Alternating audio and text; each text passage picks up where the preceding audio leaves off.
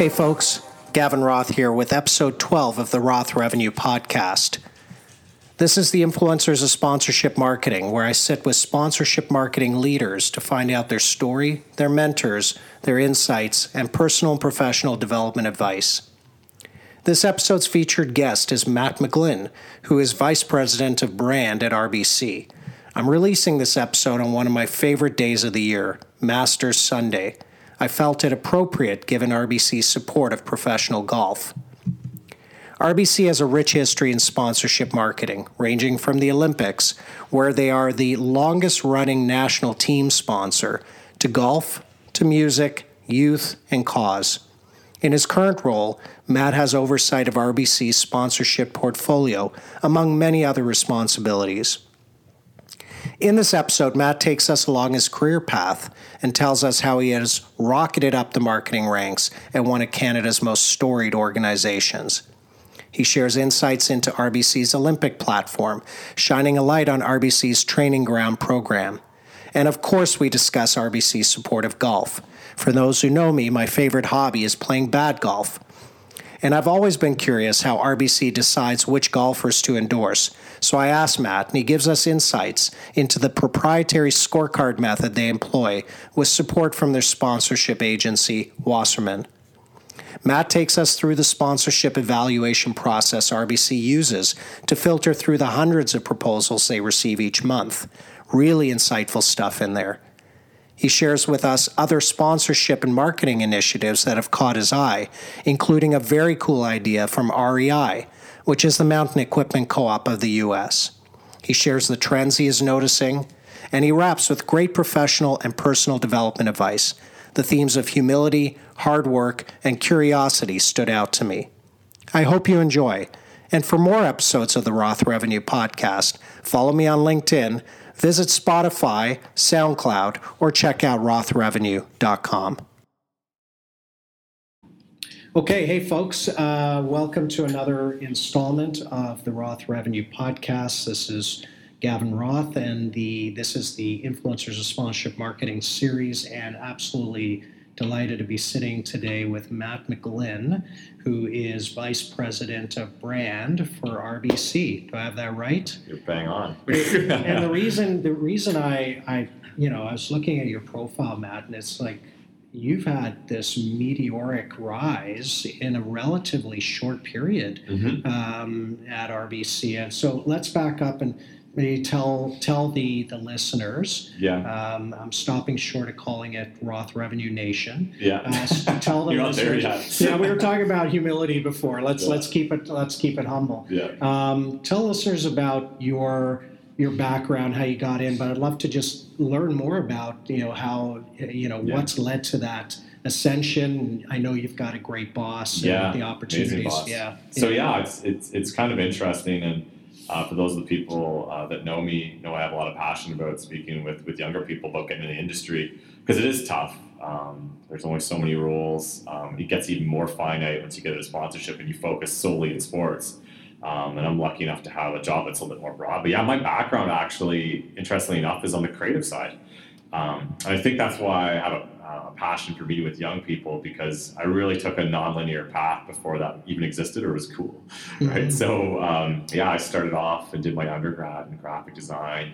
That's right. I saw that in your profile. That's right. So, and then I did my postgrad in new media, so like web design, motion graphics, 3D animation, and all those things. So, and ironically, that's how I got my foot in the door at MLSE. Yeah. Was they were hiring for the creative department, and they were looking at grads, I think, from OCAD and Sheridan exclusively. So, I think probably 2 or 3 years in my career, I was kicking myself in the pants, think I should have taken business school, but I don't know if I ever would have gotten hired. No. Right? Like, how would have I differentiated You would have myself? been one of many. Yeah, right? But I applied at MLSE. So, it was kind of an amazing transformation, and something now that I look back has been so beneficial to my career. I went back when I was at MLSE and took marketing management at night school at Ryerson just to have the piece of paper. The creative side of things, and just the understanding of visual and sort of the importance of visual, the importance of the creative process and working with partners. I think that was really the cornerstone for a lot of my success, because I was really nobody in a lot of ways. We've got this inflated opinions of self, but we're still nobody. Exactly. Yeah. Update. I'm still nobody. Still nobody. That's actually a good lesson. I remember I heard something about I forget what the topic was, but it was a podcast about leadership, and it's just reminding yourself, trying to remember your place in the world, and that we are still pretty insignificant, and the world doesn't owe us anything, and that's a complete different rabbit hole to go down. It's a good perspective to have, right? Totally, yeah. So the MLSE thing, did you see a posting? You pursued it? Yeah, it was literally, it was in Marketing Mag. Went in cold, and this is pretty much most of my career. Got a crack in the door, and I just grabbed it. So that's awesome. I grew up in the Ottawa Valley, and obviously I was aware of the Raptors and Leafs, and it was cool to be there to work on those campaigns and the launch of Toronto FC and so on. But it was like 3 or 4 interviews. I remember I had to go back and forth from Toronto to Ottawa twice in the same day, because I was just a young. But you must have been pinching yourself. Yeah, I was excited. You're down at 40 Bay back in the day, and you're there with some senior people and trying to impress them and show them your portfolio. So yeah, you felt it was. I was really happy when I got the role, that's for sure. Yeah, no kidding. And did you shift internally there between roles? You went into partnerships at it. I did, and I think, when you're at a team, when you're in a revenue generation role, like you've done most of your career now, that's where you kind of want to be. That's who gets the respect, that's who gets the love, that's who gets the budget, that's who gets the autonomy. So luckily enough, the Creative Partners department was right beside the Global Partnership team at the time.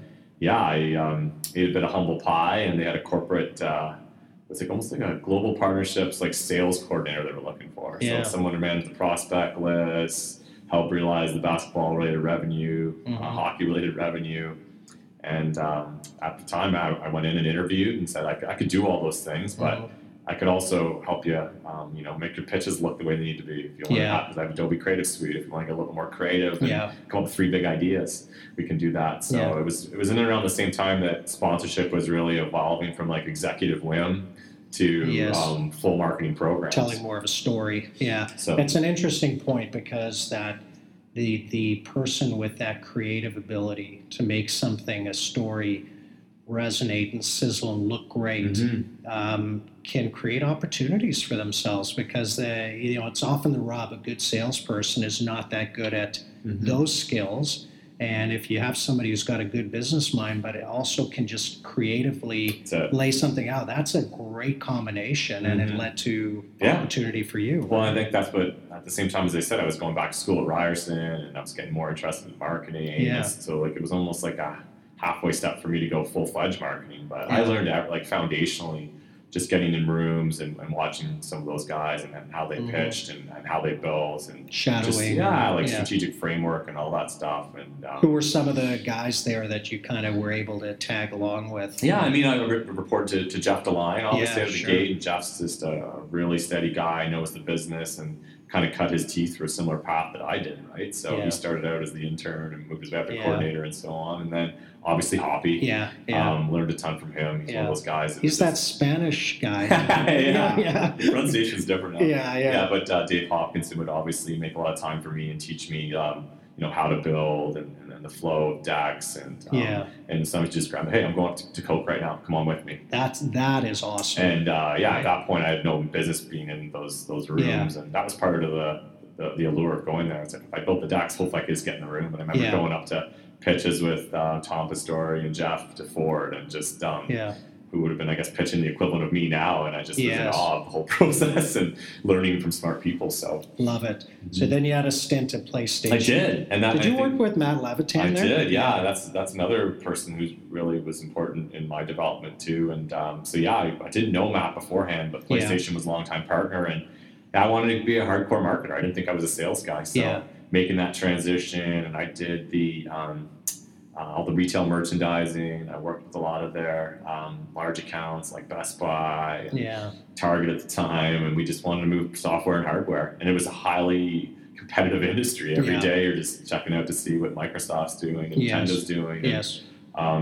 as I said, similar to the Leafs and Raps, I was a fan of the teams maybe, but gaming, I don't mind playing it. But I think I kind of got addicted to being around people who are passionate about their jobs, and there's people at PlayStation that would never leave. So Levitan was there, and he was the one that hired me, and from him I learned like all the core principles. Like he's just such an astute guy and extremely well spoken. Yes. Great at PR. Yes. Extremely well written. I picked up a lot of those base elements of like hardcore marketing, I'd say, from him. When I was at WWE, I got to know Matt because PlayStation was a partner, but that was through Siegel. Yeah, so he started off there as account director, and then moved over. Right. But he's one of those people that knows gaming inside and out. And I was always just his communication skills, verbal and written, were just phenomenal. I remember just being like, man, I wish I could do that. Yeah, it's true. You always notice people that you're envious of certain skills. I was saying this the other day. There was early in my career, and I've always been a people person, but it's never to say you can't grow. Yeah. And there was a guy who worked for me early in my career who, to me, was the best networker I've ever seen. He would go to conferences, seminars, whatever, and by the end of that session, he would just have a story or intimate knowledge of a handful of people. Yeah. He just had a natural way, and I marveled. And you say, like, we could have skills, but you can always learn from people and be inspired. And I think it's the message there is just being open to learning from your peers, right? Yeah, I think people talk a lot about mentorship, and I'm a mosaic or a mashup of about 50 people. I think the people that do mentorship wrong, that they take one person and try to do a direct pull and do exactly what they do. That's a great point. Right. So and they're not here to like further your career, right? Yeah. Like, so riding on their coattails and doing exactly as they do. I think you're better to meet with a lot of people, and a lot of the bosses I've had, I think my leadership style has been developed. A significant portion of the weaknesses they've had. Yes. I think I've always had this running laundry list of, people who were present. Was their door always open? Yes. Did they have time for me? Did I know when they were traveling? Yes. Were they willing to put me in the spotlight?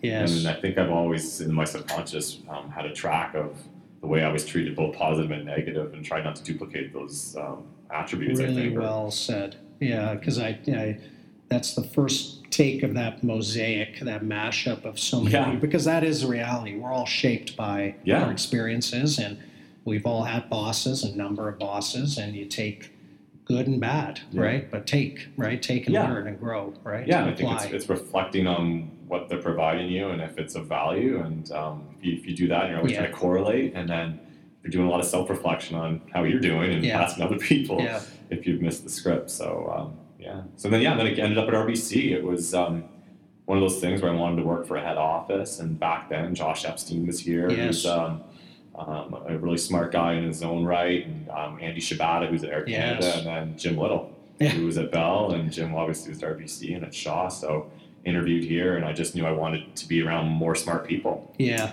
I got hired as brand manager working on hockey and golf.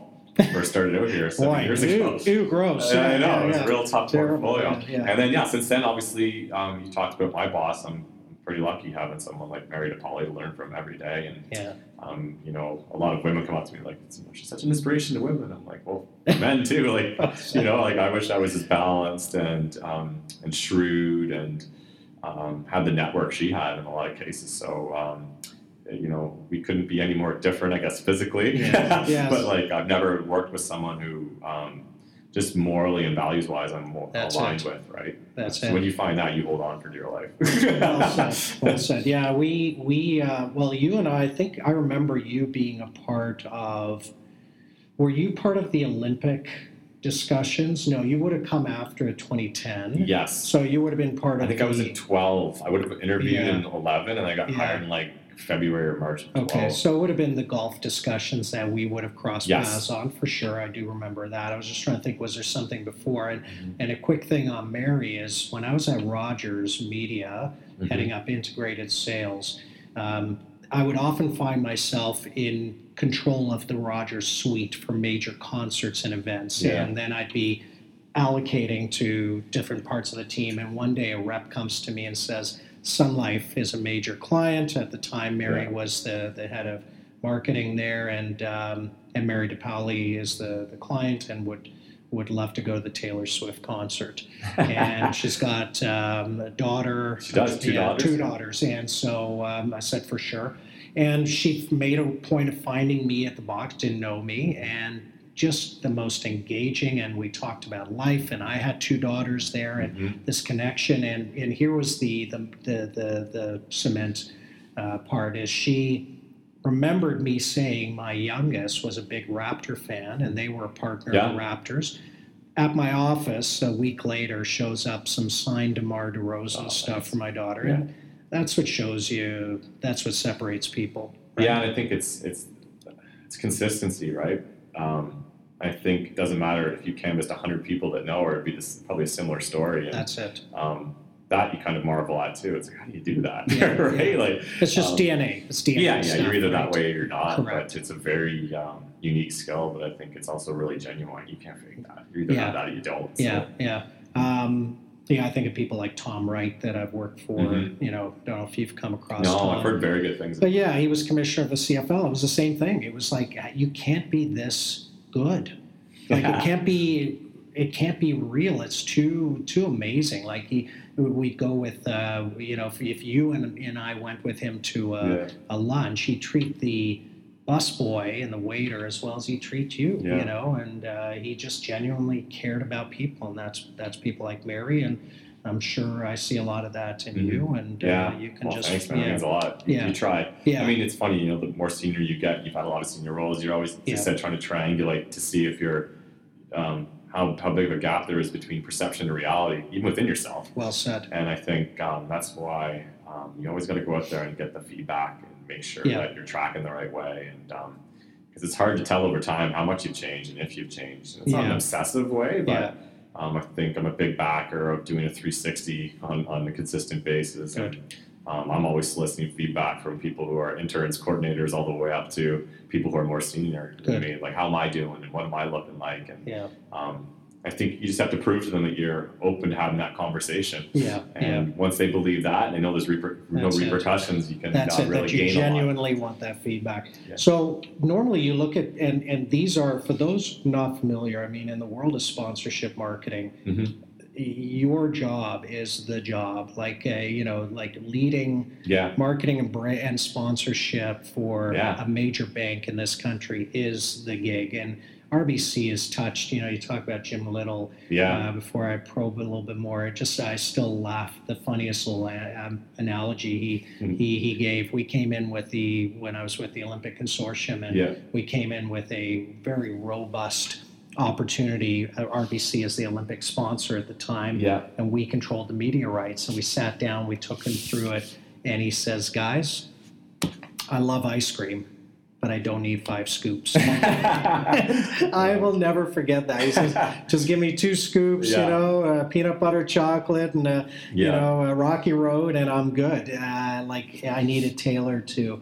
And it was a great little analogy. But you go to banks, and you don't typically see somebody rise that quickly. It takes time. And so somebody saw everything you bring to the table. Just talk about how those opportunities evolve. Yeah, it's funny. I met with someone this morning. They were asking me something similar. It's, I know I've been through 3 or 4 bosses, 3 CMOs and a couple bosses since I've been here. But obviously Andy Shabata was super supportive of me. And I just think I'm more so than anything. I was just lucky that the way I approached work kind of aligns with the culture of this place. So you mentioned humility on the outset, and anyone's ever seen me speak on panels, I bring that up all the time, and my team's annoyed by it, I'm sure. But I really think that's the key to any success. It gives you clarity in decision making. It allows you to just focus on the success of the program, and it disarms people.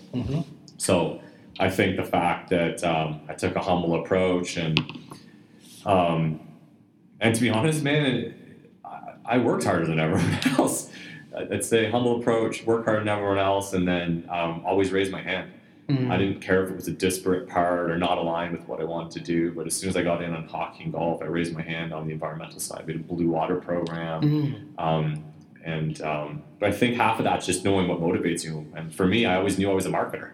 Yeah. Right. Whether that was on the creative side, whether that was sponsorship, which is a channel technically. Correct. But I just always wanted to be at the tip or the point of the spear on marketing. So I always did those things over and over. And once if you are humble and then you work on a bunch of things, you raise your hand and you work hard on a bunch of things, eventually it just becomes your output becomes overwhelming. Like, and he's working on that. And he's working on, like, the team's on this now too. Yeah. And I really didn't care who presented it or got the accolades, because if you're in enough rooms, essentially there's one common denominator. Right? They'll connect the dots. Yeah. So. But the fact that I guess the bosses turned over, you constantly had exposure to people who were probably coming in saying, "I want to put my thumbprint on this role," and there's a guy in Matt McGlynn that I see has trust and respect that I can lean on, and clearly deserves opportunity and growth. I don't want to lose him. Yeah. Because you always go, you've stepped into these roles where you're leading big teams. Yeah. You've got your eye on people you don't want to lose. Yeah. I mean, it's funny because I'm a slow burn kind of guy too. Like, I try and fit in whatever room I'm in, and if I always kind of joke, they want me to speak at the podium, move the podium, order the podium, I'll do whatever. Yeah. And sometimes that person gets swept under the rug. So I think I've been lucky enough that I've had empathetic leaders around me that I was never going to, stand at the front of the line and ask for the attention, even if I did something. So. This story could have worked very differently as well, but I always trusted that I just behind the scenes I would just overwhelmingly win somehow. Yeah, good for you. Yeah. So talk about what your role entails now. Yeah. So it's an amazing position, as you said. Like, working for a bank, it's a head office. Decisions are made here.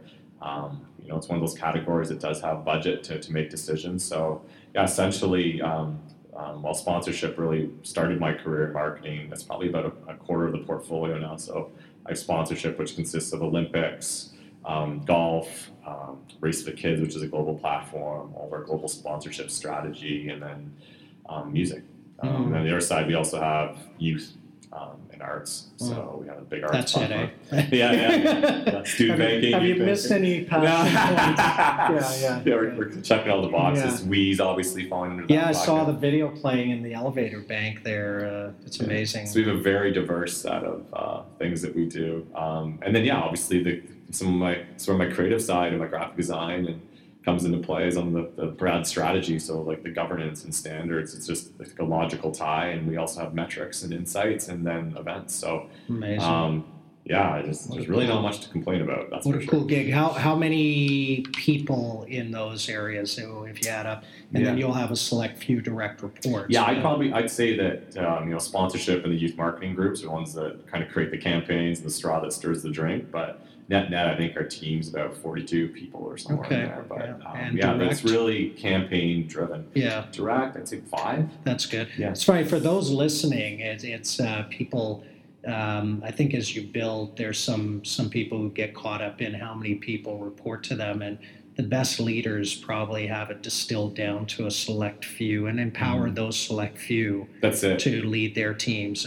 Otherwise, it's too overwhelming for you to have 10, 12 direct reports in. 5 is kind of a sweet spot. Yeah, they usually try and keep it to 5 or 6. Because you're kind of doing yourself a disservice or the employee suffering, right? Exactly. You're not giving them time. No, building so they're not them. learning. So good for you. That's a very good point, though. Yeah, thank you. Let's talk a little bit about. So we've touched on mentors. Yeah. Anything you want to? I just think it's such an important topic, and I love what you said about. Because it's something I believe in as well, is talking to youth and going and mentoring students, whether I do it mostly at York and Schulich and George Brown. So mentorship, talk about the importance to you and maybe some of the mentors you've had. And we touched on it. I really would say it was, it was a lot of those people, as I said, like Dave Hopkinson has a very unique skill set, but like how we approach things, even down to like how we dress. Like there was an equation there, right? I see that did not rub off. I know. I'm very fully dressed. Jeans on, Doc Martens. No shiny pinstripe suit. But even Nick, his vernacular and how he approached things, and Andy Shibata himself, like just a high energy guy, really wanted to do big, still does do big things, and even Jim, just like even coming from Jim, always impressed me too. Jim Little, because he had a communications background, and usually see people who are either good at comms or marketing, or it's hard to be good at both. And he really was a creative mind, and super quick, as your story kind of led. And then, Mary's pretty much the most well-rounded human being you could kind of meet. But I know from my perspective, like I make a concerted effort. If people hit me on LinkedIn, they get time with me, much to my EA chagrin.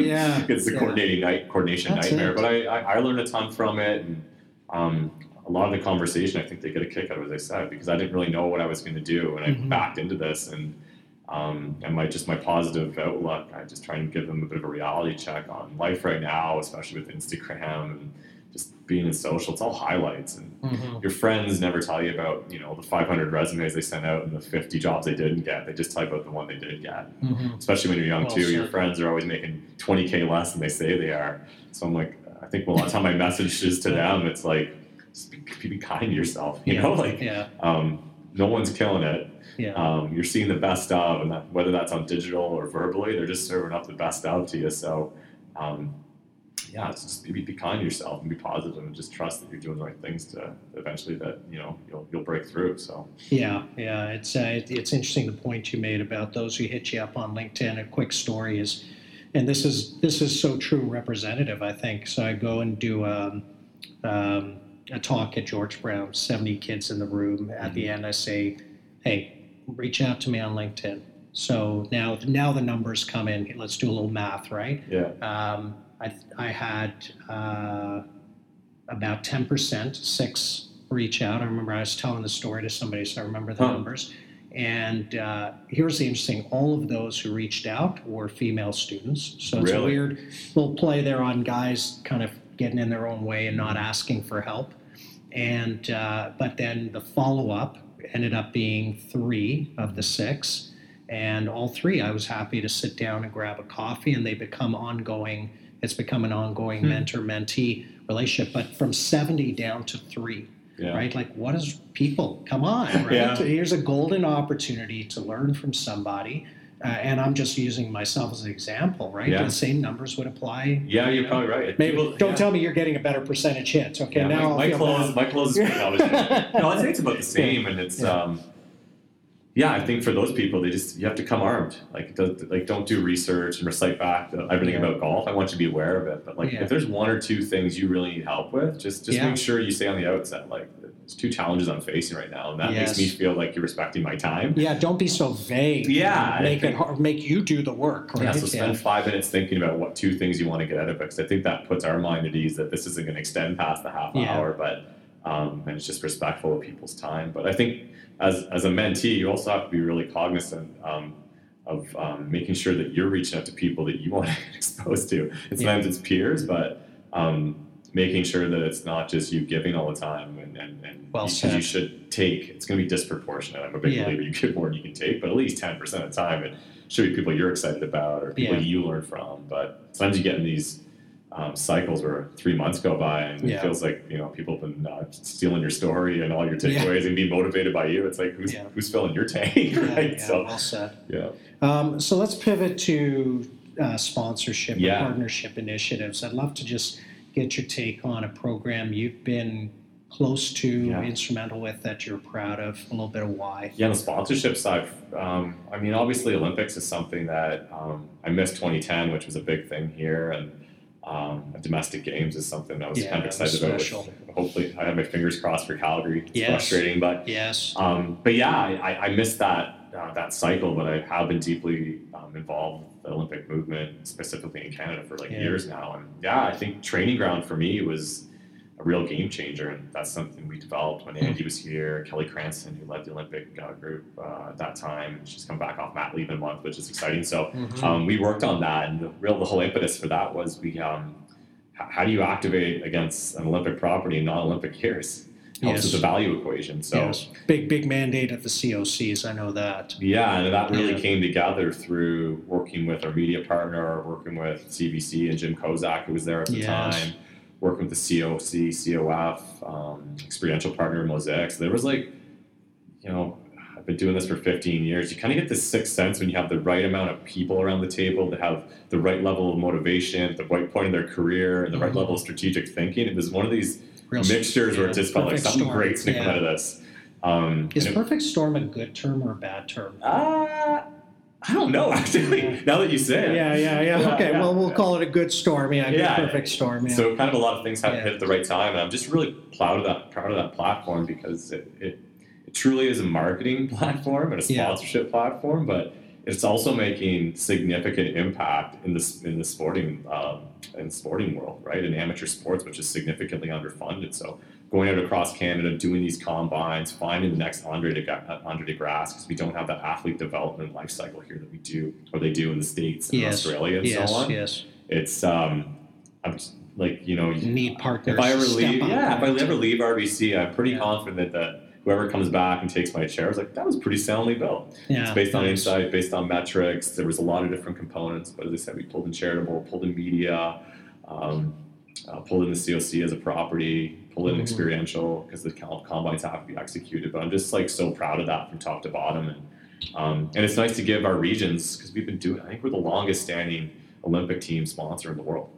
Yes, I remember that. Since '47, right? So there's just it's built into our DNA, and there's this natural appetite. So, and how do you measure, stay on top of that to say it's working for you? What is the, the term in my head is kickback, but that's a bad term. What's the benefit back? Yeah, I think for us, that's why we're so lucky to have the metrics department, under the purview or within our team. So it's not an afterthought. It's something that's woven into the campaign development process. So are they all 22-year-old computer scientists? I remember when I was at Rogers and we got into data analytics, it was all these 22-year-old computer scientists carrying around laptops or iPads in elevator banks, making me feel very dumb, I must say. I'd say obviously awareness is important, but when you've been a partner for this long, people are aware of our relationship with the Olympic movement, the COC specifically. So it's really about isolating the 3 or 4 perceptions we're trying to shift and making sure that we make aggressive goals and realistic but ambitious goals on how much we can move those.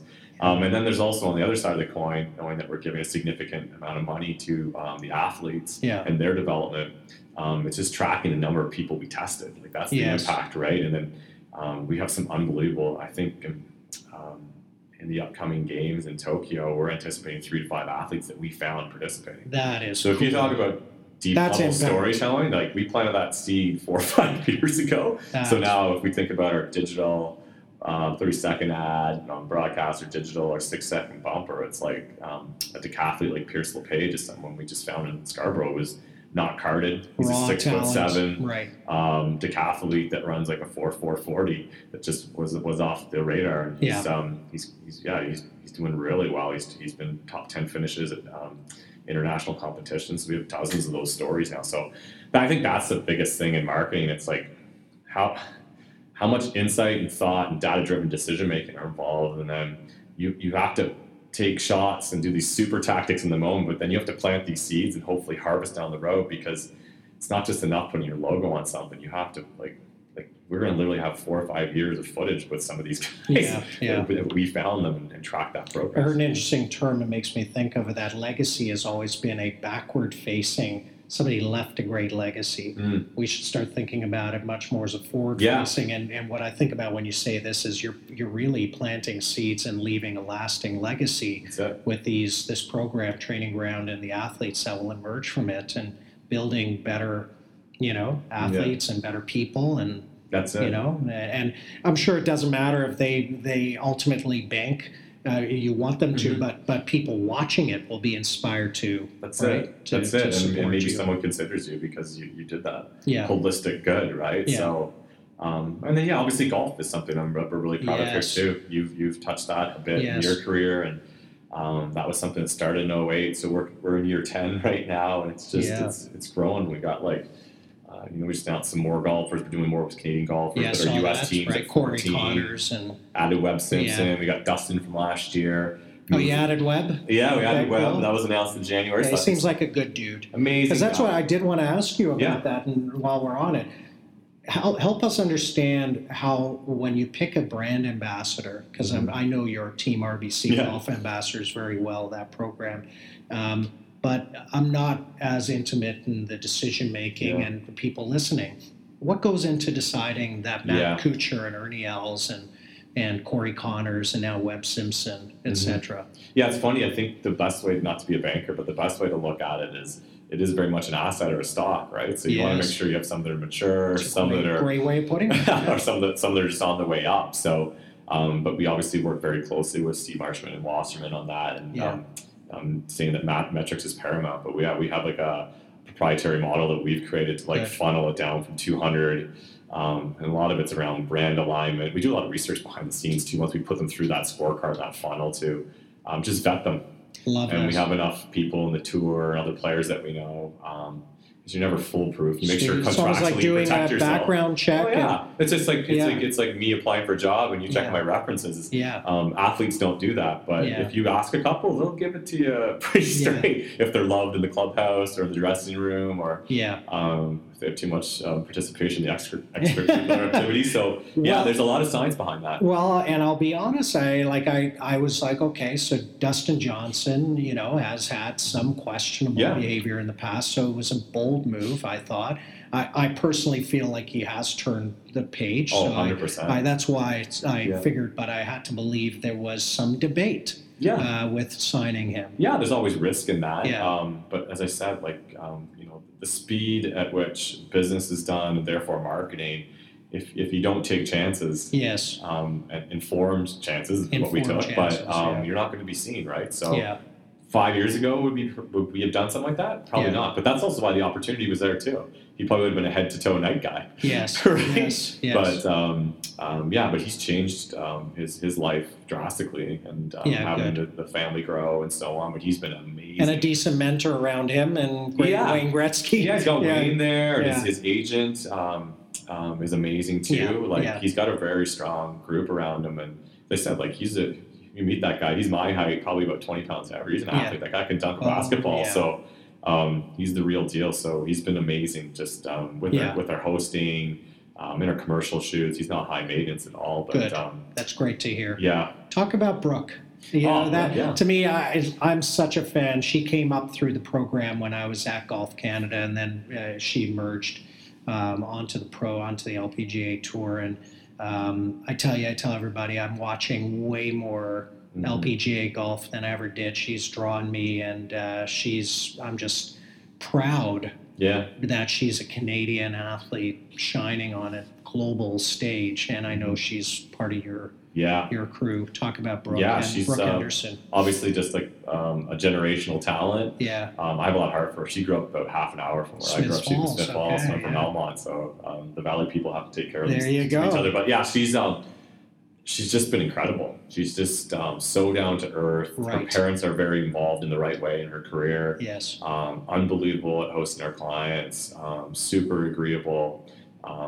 It's from start to finish. We've been trying to do more and more with her from good. a rights and likeness perspective and leveraging the relationship as much as possible. But there's been a lot more pull, especially from the U.S. too. Yes, on our her business in the time US. is So it's I'm a little bit sure. more stretch where it's not Canadian women's clinics anymore. It's so much broader than that. So she's been an excellent partner since day one. And what I love as a father of daughters, you've got a daughter, Mhm. and sorry, did you say? Yeah, daughter. Yeah. Good memory. Is her inspiration? She's an inspiration to young girls. Yeah. I watched these kids show up at the Women's Open whenever I was there, and I think it's going to be in Aurora this It year, is, right? yeah, Magna. And it's amazing how many young girls show up, and that is very cool. Yeah. She really she inspires a lot of people, and I don't know if many Canadian girls have thought about golf as a sport. Right. We've had, the Well, the Mike Weir effect Mike on Weir men's effect, golf, right? But it feels like it was Yeah. more of a tennis thing. We had Jeannie Yes. kind of hitting where she's Sure. hit a couple of years ago. So Yes. yeah, it's been nice to kind of see that change. But Awesome. an unbelievable ambassador for us. Good. And then there's so many other programs out there. I love to pick just marketers' brains and sponsorship Yeah. marketers' brains about just what else has resonated with you in the market, maybe that you haven't been involved in, but you've just Yeah. admired from a distance. Yeah, it's So much, right? yeah. There's so much out there. I think I worked on the sponsorship marketing awards selection committee last year, and one thing that really stuck out was obviously Itty Bitty Ballers and GoDaddy. They've got Yeah. a lot of love for that, and Big I have a fan. heart for the first generation with Jonas. It just felt the right level of absurdity, but also applicability. He is a rock star. Yeah, it like just- he's like yeah. I think he's in their Uber. Yeah. Partners will gravitate to Jonas. Yeah, I mean, He's you a got real- the physical size, but he also has a bit of a Sense quirky of humor. personality, and they've tried to do other iterations since then. I mean, Well, I call it the SI cover curse. yeah, Because since then it was Norm and now CJ, and Yeah. they both went through their worst periods when they Yeah. became GoDaddy ambassadors. So I mean, obviously that one, just Yeah. the first iteration for me, I was like, that's so different and so crazy from a sponsorship perspective, and it is tough as a marketer too, because obviously once you get success like that, you want to repeat it, and yes, it's cursed them, but also like think about even just from a broader marketing perspective, like the WestJet, yeah, Christmas Miracle. Christmas Miracle. So like if you do that the first time, you have to do it another year, but it's never quite as successful as the first one, right?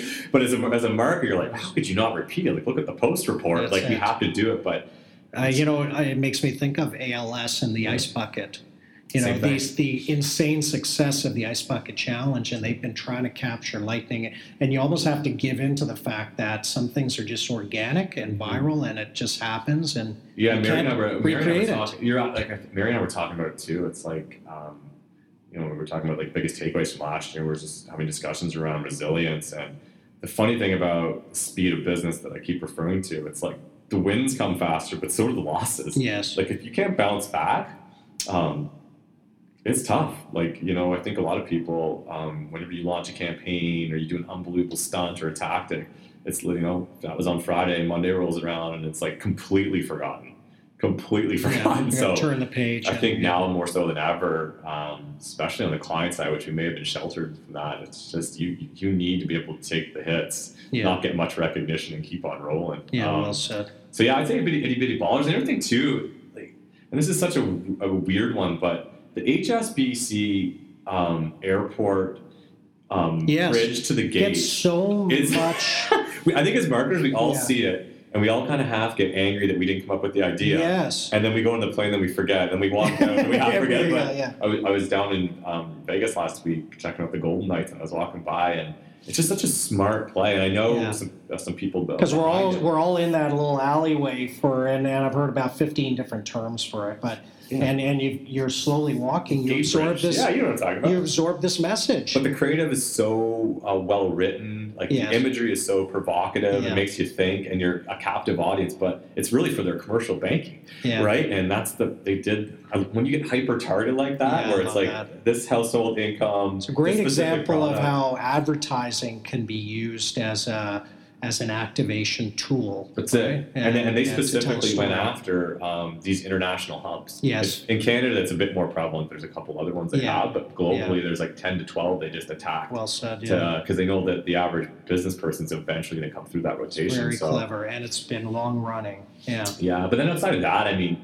broader marketing examples, it's just super tactics. It's like we talk about those inflection points Yeah. and isolating opportunity. I was down in New York, didn't plan it this way. My wife went down, and it just happened to be U.S. Thanksgiving. Yeah. And we were going through Soho, and people are losing their mind at Stone Island and Yeah. Montclair and Yeah. Supreme. And I was walking kind of by myself at this point, and I walked by REI, Mhm. which essentially is the U.S. equivalent of MEC, right? I mean, Okay. It's not a criminal Yeah, co-op, yeah. but every year, and I forgot about this because I've spoken on a panel years before and used this as an example, but they close on Black Friday because they want you to get outside. Oh, You know what I mean? Like stuff how like clever is yeah, that? that's not Go against the grain. yeah, and it makes sense with their business. So once again, like that talks to their demo. It makes sense with their business. It's Yeah.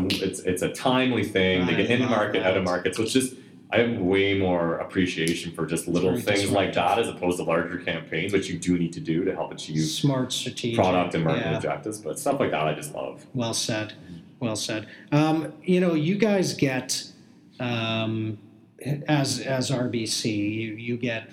I don't know. I'm going to hazard a guess. Hundreds, literally, of sponsorship requests Yeah. every week. Yeah. What's your filter? Yeah, so we, as I said, part of our sponsorship portfolio that Shannon Cole here runs is sponsorship strategy. So that's one thing we isolated 4 or 5 years ago. It's like, how do we create a common filter? Because in large organizations like this, especially when it's banking, it's very relationship based. It could be senior people coming in through 8 different doors, and it was just getting frustrating. So if it's a client, yes, you do have to handle them a bit differently, but we did a standardized scorecard working with Wasserman based on the different geographies we exist, and then put some sort of process and guidelines for us to get intake all the way through decline. And when you do that, you forget. I think we get 250 a month. I think is what it is. Okay. So it's beneficial for a couple reasons. One, I think it gets us to know faster. Yes. Which benefits not only us but the property. Yes, I agree. 2, I think from an efficiency and resource perspective, because they're coming through one door, it's not popping back up whack-a-mole style. But also, because we have all this information and data, if we want to pull Arts in UK and look at comparable properties and what they pitched us and how much it was, it's almost a negotiation tool too. Wow. So which we didn't really think about on the onset. Interesting. So yeah, there's like 4 or 5. So you store them, right? Yeah. They're all stored, in a database. Yeah, people wouldn't think about that. They probably think, okay, it was declined and it's in the trash. Yeah, and I think and then the last component is it allows you to have intelligent conversations with executives about why and why not. Because it's a scorecard. It does this for brand, this for reach. Especially when that executive might be, say, getting somebody pulling on them and saying, emotionally, I want to do this, but... So it's an intelligent conversation when you talk about strategic alignment with executives. It's an intelligent conversation when you do negotiation. Yeah. It's an intelligent conversation when you activate, and then we standardized our post reporting too. So good. So yeah, we have a very methodical approach that we take to that we're very proud of. So good. And then trends. Have you noticed any interesting as a sponsor of so many world class properties and arts and cause and all that? What are you seeing as a sponsor? With property listeners, perhaps, what are some of the trends you've noticed? Yeah, I know. I mean, every time you do a keynote, everyone's like, how to track the measurement. But I actually, and people are like, well, they come up with some floppy answer that is barely quantifiable. But I actually do think that properties and, as you can tell, our group specifically, is like they're making a concerted effort to deem what success look like, create scorecards. I don't know if you can ever do hardcore ROI. There might be 1 or 2 components that you can track that, depending on if it's hospitality and so on. But I do feel like there's a concerted effort as budgets collapse and everything gets scrutinized around measurement. So I think it was lip service before. I think it's real now. And then, in addition, I'd say it's also just the rise of experiential, which ironically for like a marketing channel perspective is always kind of viewed as the afterthought or the redheaded stepchild. And, it's complicated. It is complicated, and it's hard to evaluate. But I think now hard to do effectively too. And I think the fact that content captures becomes so important, it almost becomes less risky because you do have the ability to have one-to-one interactions. People do. I always use the term feed their feeds. They have this insatiable need to, if you create something that's like sticky enough, they'll post it. But I also think there's an opportunity when you do something like that is to capture it too, whether that's for brand purposes and spit it out through our channel. So it kind of becomes, mitigates risk because there's like 4 or 5 different benefits to it. So I'd say metrics and just more of a true focus as opposed to lip service before. And then 100% just experiential seems to keep growing and growing. Yeah, it's not just a buzzword. It's real. I agree. Last question before we wrap on a couple personal things. Sure. Is, I can't help but sitting here with an accomplished brand marketer, the attention that the whole Gillette ad got, and where I want to go with that is the dangers, I guess, of and the risk reward of going into social messaging, social causes through marketing. The two examples that come to mind are Nike with Colin Kaepernick and Gillette. This Best a Man Can Get messaging campaign that's all the rage right now. With getting some backlash from people, Lord knows why, but a lot of praise as well. What are your views? Where would RBC stand on doing things of that nature? Yeah, I think the first thing is it has to feel like it come for you. I think authentic just used over and over so many times. Yeah. It's is this a space where you can truly have a commentary? Yeah. And going back to measurement, that's where the pre-testing becomes so important. Like the Nike example is just such a great one. I think don't kid yourself that they didn't scenario plan every sales or market implication to that decision. And don't kid yourselves that they didn't track PR sentiment pre, during, prior. And don't kid yourself that they didn't do a million different focus groups and online measurement on that. So they knew best case scenario, worst case scenario, and where to net out in the middle. And the irony of that, I actually know this case study quite well, but yeah, the irony of that, I think, was in 48 hours, I think they had about $3+ billion drop in market cap. That's right. And everybody was lining up saying, see? And lighting the shoes on fire and losing their minds. And I think within 2 weeks, they are up over $6 billion, which is the highest point that it's ever been. So crazy. I think. What do you think? Is it just the negatives will rush, but the supporters will lay low a little bit and take time to show their support? Yeah, and I think it's all in the measurement. A lot of people came in the press and said, old white Republicans don't buy their shoes, which is maybe people trying to be provocative. Yeah. But they knew, as I said, that's why stuff like HSBC makes you your target. You did the research. Yeah. You're hyper focused, and you just do it. And the other thing too that Nike has is they have so much brand equity. Yeah. That you actually can take hits like that, and then the research is shown through Kantar, Millward Brown and stuff. Your bounce back ability and resilience is so much quicker. So I think Gillette probably did a similar thing. Yeah. And a lot of that was just ever since the Kylie Pepsi thing that I think all market, and that was done internally, so everyone was like, well, maybe they didn't measure it right because an agency wasn't involved. And because you're seeing more of these risks taken and some failures. Well, back talking about risks that we would have not taken 5 years ago, you have no choice but to roll the dice to break through. So it's scary. Yeah. Right, because you are making moves faster and riskier moves. So on that front, I just think really you have to do the testing and be 100% sure that that's something that's real that could come from you. And I think that's it.